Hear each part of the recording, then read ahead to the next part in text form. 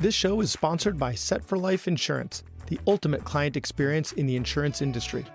Are you looking for the perfect insurance coverage that suits your needs?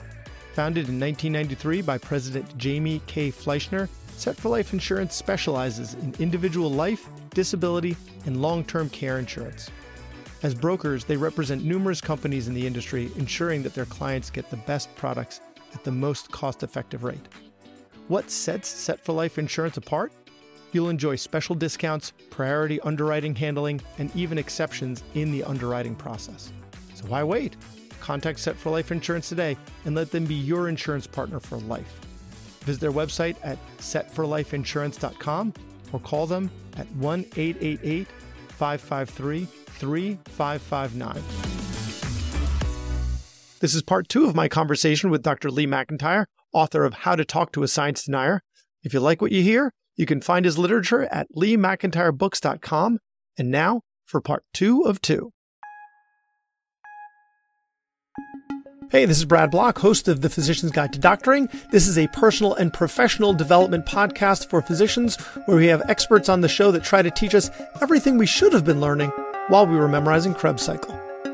Is there some common thread where some of these people that have gone over the deep end and they're like either complete anti-vaxxers or climate denial or flat earthers, and they've changed their mind and they've somehow come out of it? Is there any common pathway for them?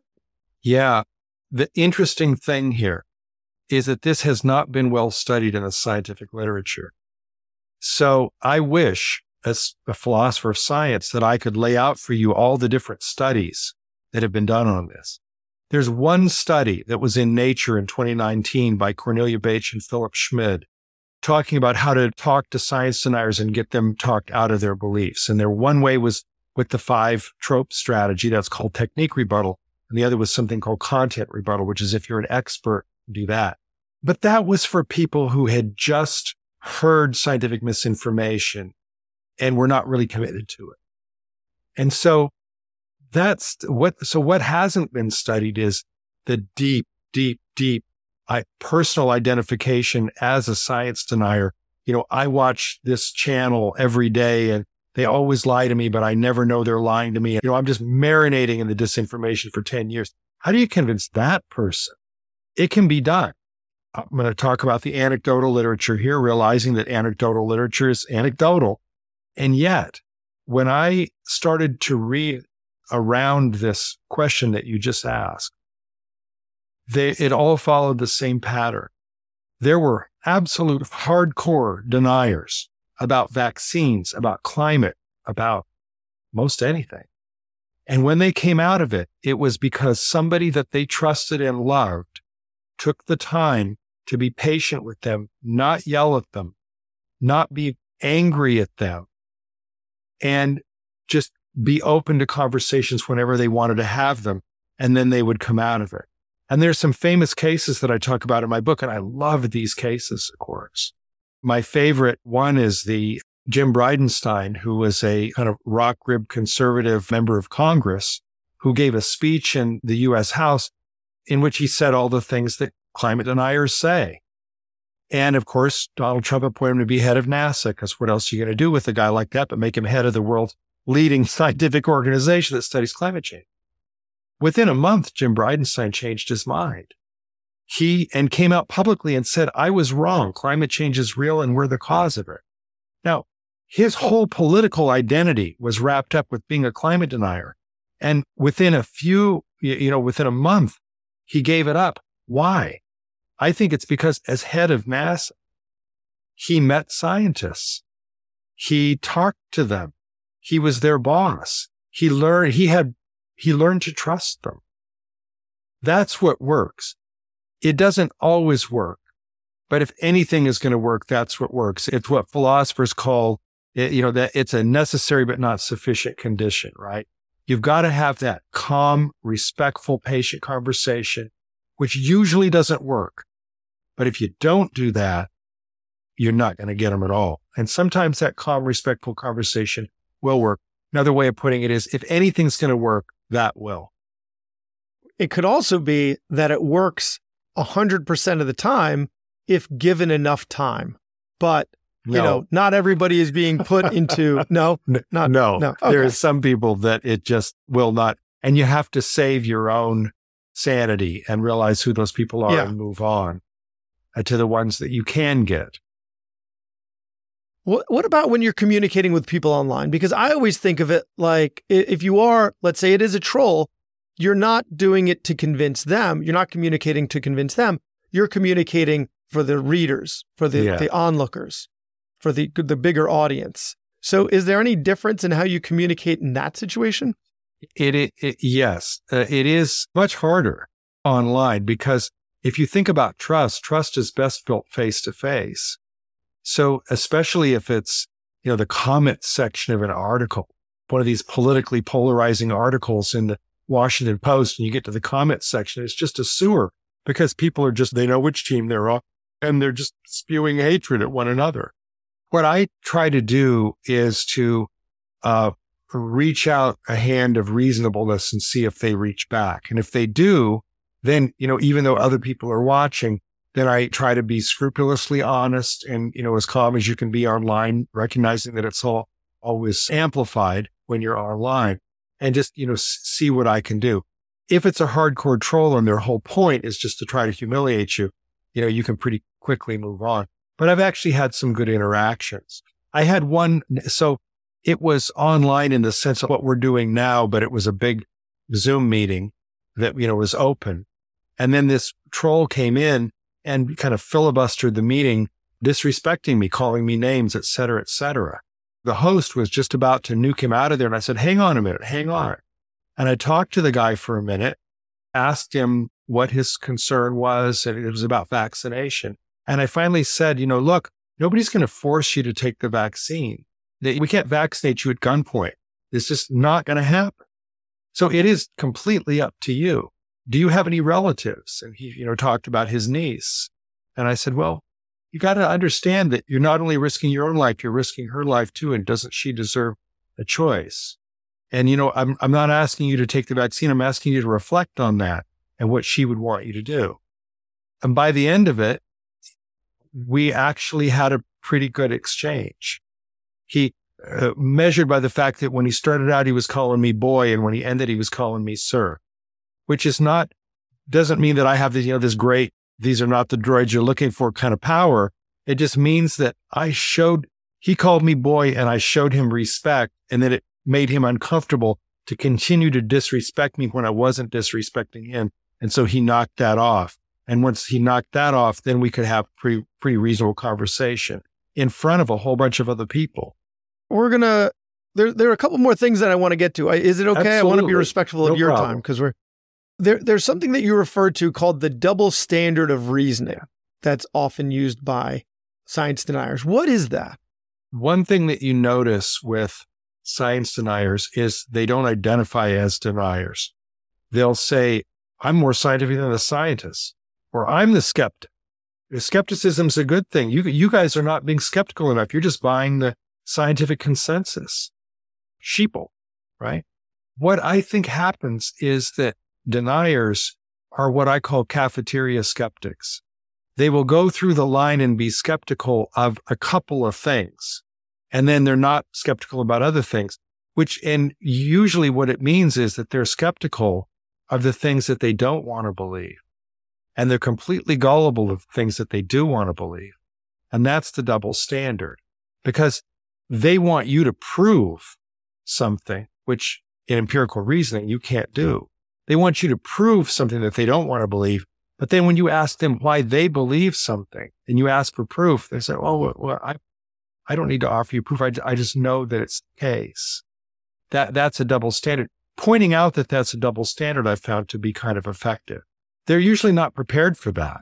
They're prepared for, some theory about the CDC or Fauci. They're not prepared for you to say, well, you just violated a norm of reasoning there. And I mean, if you say it in a calm way, they'll be kind of curious. What are you talking about? Well, I used this on a flat earther one time. He had just gotten done with a whole seminar, because they have seminars, in which he was saying that every picture from NASA was faked. But then one of his arguments for flat Earth was a picture that he had allegedly taken from 60 miles out in Lake Michigan, where the skyline of Chicago was still there. And that shouldn't be, given the curvature of the Earth. And I said, you got to be kidding me. You're showing me this picture. You just dismissed the entire photographic catalog from NASA, but you're showing me that picture as proof. And he says, well, I know the guy who took it. Come on. How's that supposed to compel me? And he said, well, I went out there and saw it myself. And I said, well, do you always see it? Well, no, some days you don't see it. Aha. Can you explain the days that you don't see it? You don't take a picture of those, do you? There, it starts to make him a little uncomfortable. How can you undermine pictures as proof and then use pictures as proof both at the same time? Yeah. It's inconsistent. Yeah. Or rely on their expert, That's but interesting. not your expert. Yeah.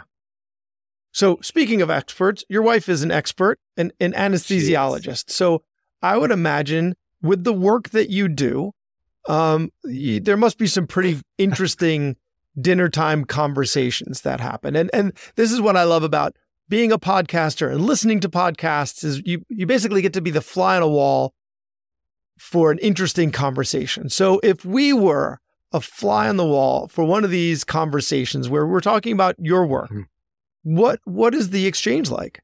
Well, my wife's name is Josephine, and she's very interested in what I'm writing. She wants to hear about it.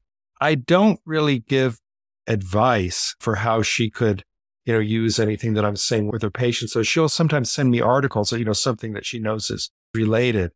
I wish I had a good anecdote or story to share with you. She told me she knew I was going to be interviewed by you. The one thing she says, I don't violate HIPAA rules. So, there's not going to be very good stories here. But, the fly on the wall for our conversations about my work, she sometimes will kind of validate the idea that people will not listen if you're pushy. But as an anesthesiologist, she has to explain all of the risks. She has to consent them before they get anesthesia, which means she has to go over all the risks. And then at the end say, do you understand? And sometimes they don't understand. They want to know, well, what's the chance of this? Or what's the chance of that? And sometimes if it's an obstetric case, they don't have a lot of time to consent them. They've just, got to go. And so it's a little bit of a high wire act. And I've never been there to see her do it. But one of the reasons that I was interested in going out to talk with science deniers is because I've just, in hearing her talk about what her approach is, she's got a very humanistic approach. She'll say to the patient, I am going to take such good care of you, which doesn't say trust me, because they're, oh, why should I trust you? She'll say, I know you're nervous. This is your first child. I'm going to take such good care of you. And they want to hear that. And that, puts them in the mood to trust. And so, you're not guaranteeing an outcome. You're not guaranteeing an outcome. You're just letting them know that you're going to be very careful and very thoughtful and really care about what happens. That you put your finger in it right there with the word care. My wife helped me to realize that sometimes it's not about belief, it's about caring. Look at the people who are climate deniers. Sometimes I think it's not that they don't believe in climate change. I think it's that they don't care. And it's more socially acceptable to say, oh, science hasn't proven it yet, than to say, I don't care what happens in 30 years, I'll be dead.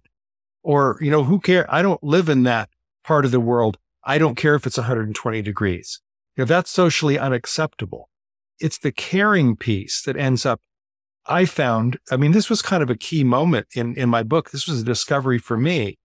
You have to not only worry about what the person believes, you have to think about what do they care about.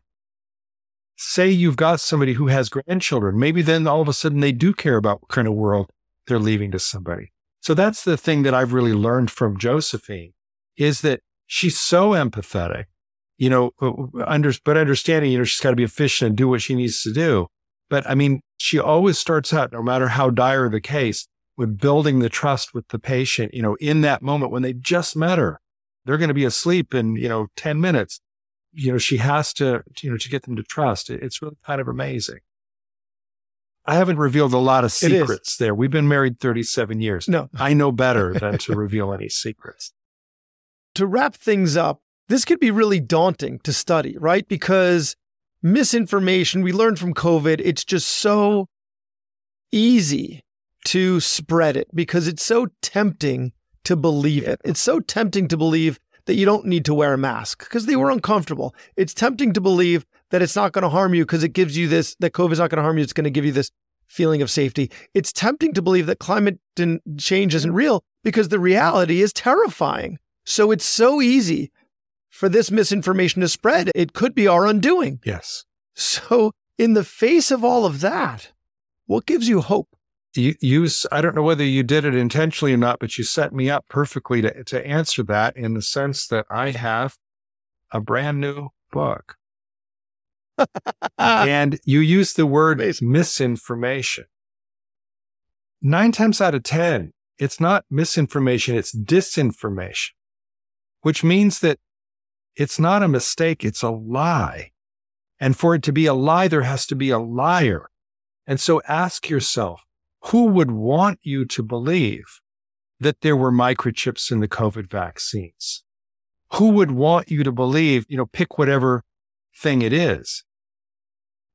The thing that gives me hope is that once you admit that it's disinformation, you can fight it.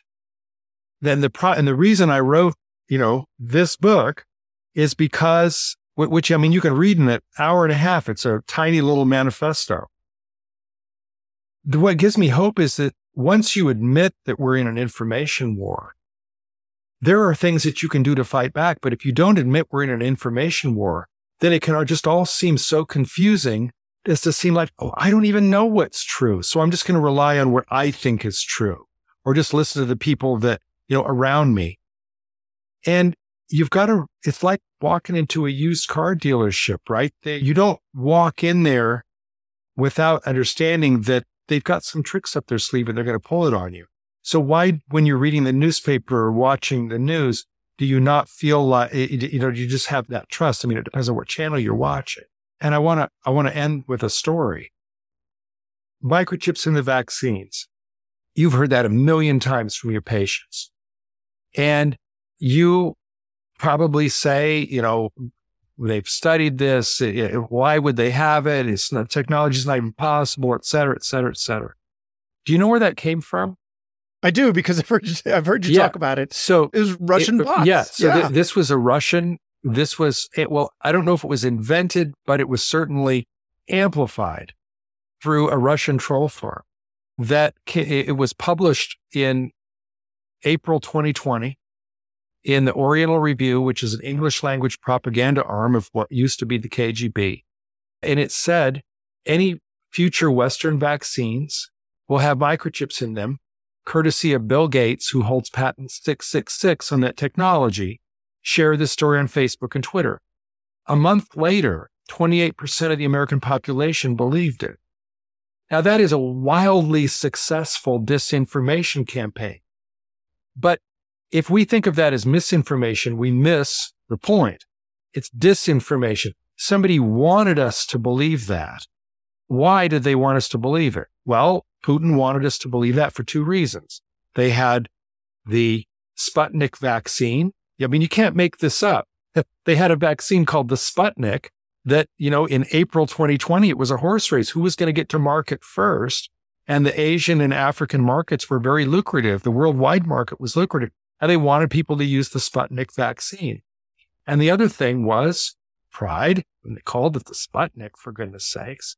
But it was also that Putin has been undermining American science for the last, 20 years, ever since he's been in office. This is part of his information warfare campaign against the West, is to undermine our trusted institutions. And one of those is science. So did he care that untold thousands of Americans might have died from believing that? No, he didn't care. Now, exposing that story, telling that story, I think is a way to fight back. So what gives me hope? That if we do enough investigative journalism and really understand, this is disinformation, not misinformation. So who came up with the story and why do they want us to believe it? And what money's behind it? kind of sounds like a conspiracy, except it has a benefit of being true. Once you find the receipts, I think that then we can learn how to fight back, because there is a way to fight back against disinformation. We shouldn't just give up. And to be able to tell people you're being lied to, especially imagine telling that to a conspiracy theorist. If you've got a patient. Well, that's what they're being told, right? They're being told that Fauci is lying to you. Now you're able to come back with something even more. Do you know that Andrew Wakefield had a financial interest in a competing vaccine? Maybe they didn't know that. Now you're speaking their language. One conspiracy for another. One is realistic. The other one's not. I'm not proud, right? Will that appeal to them? That seems like a great way. Yes. Yeah. And you can see, do your own research, look it up. A great way to end. So Dr. Lee McIntyre, How to Talk to a Science Denier, and now On Disinformation.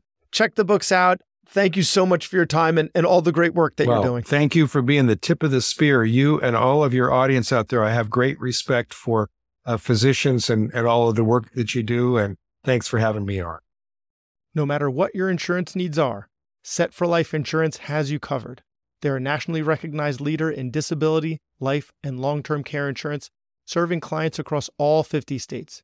Their dedicated team specializes in assisting medical residents, physicians, dentists, business owners, and other high-income professionals.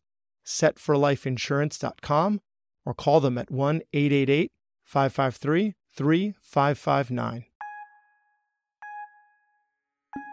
Thanks for listening. I have a favor to ask.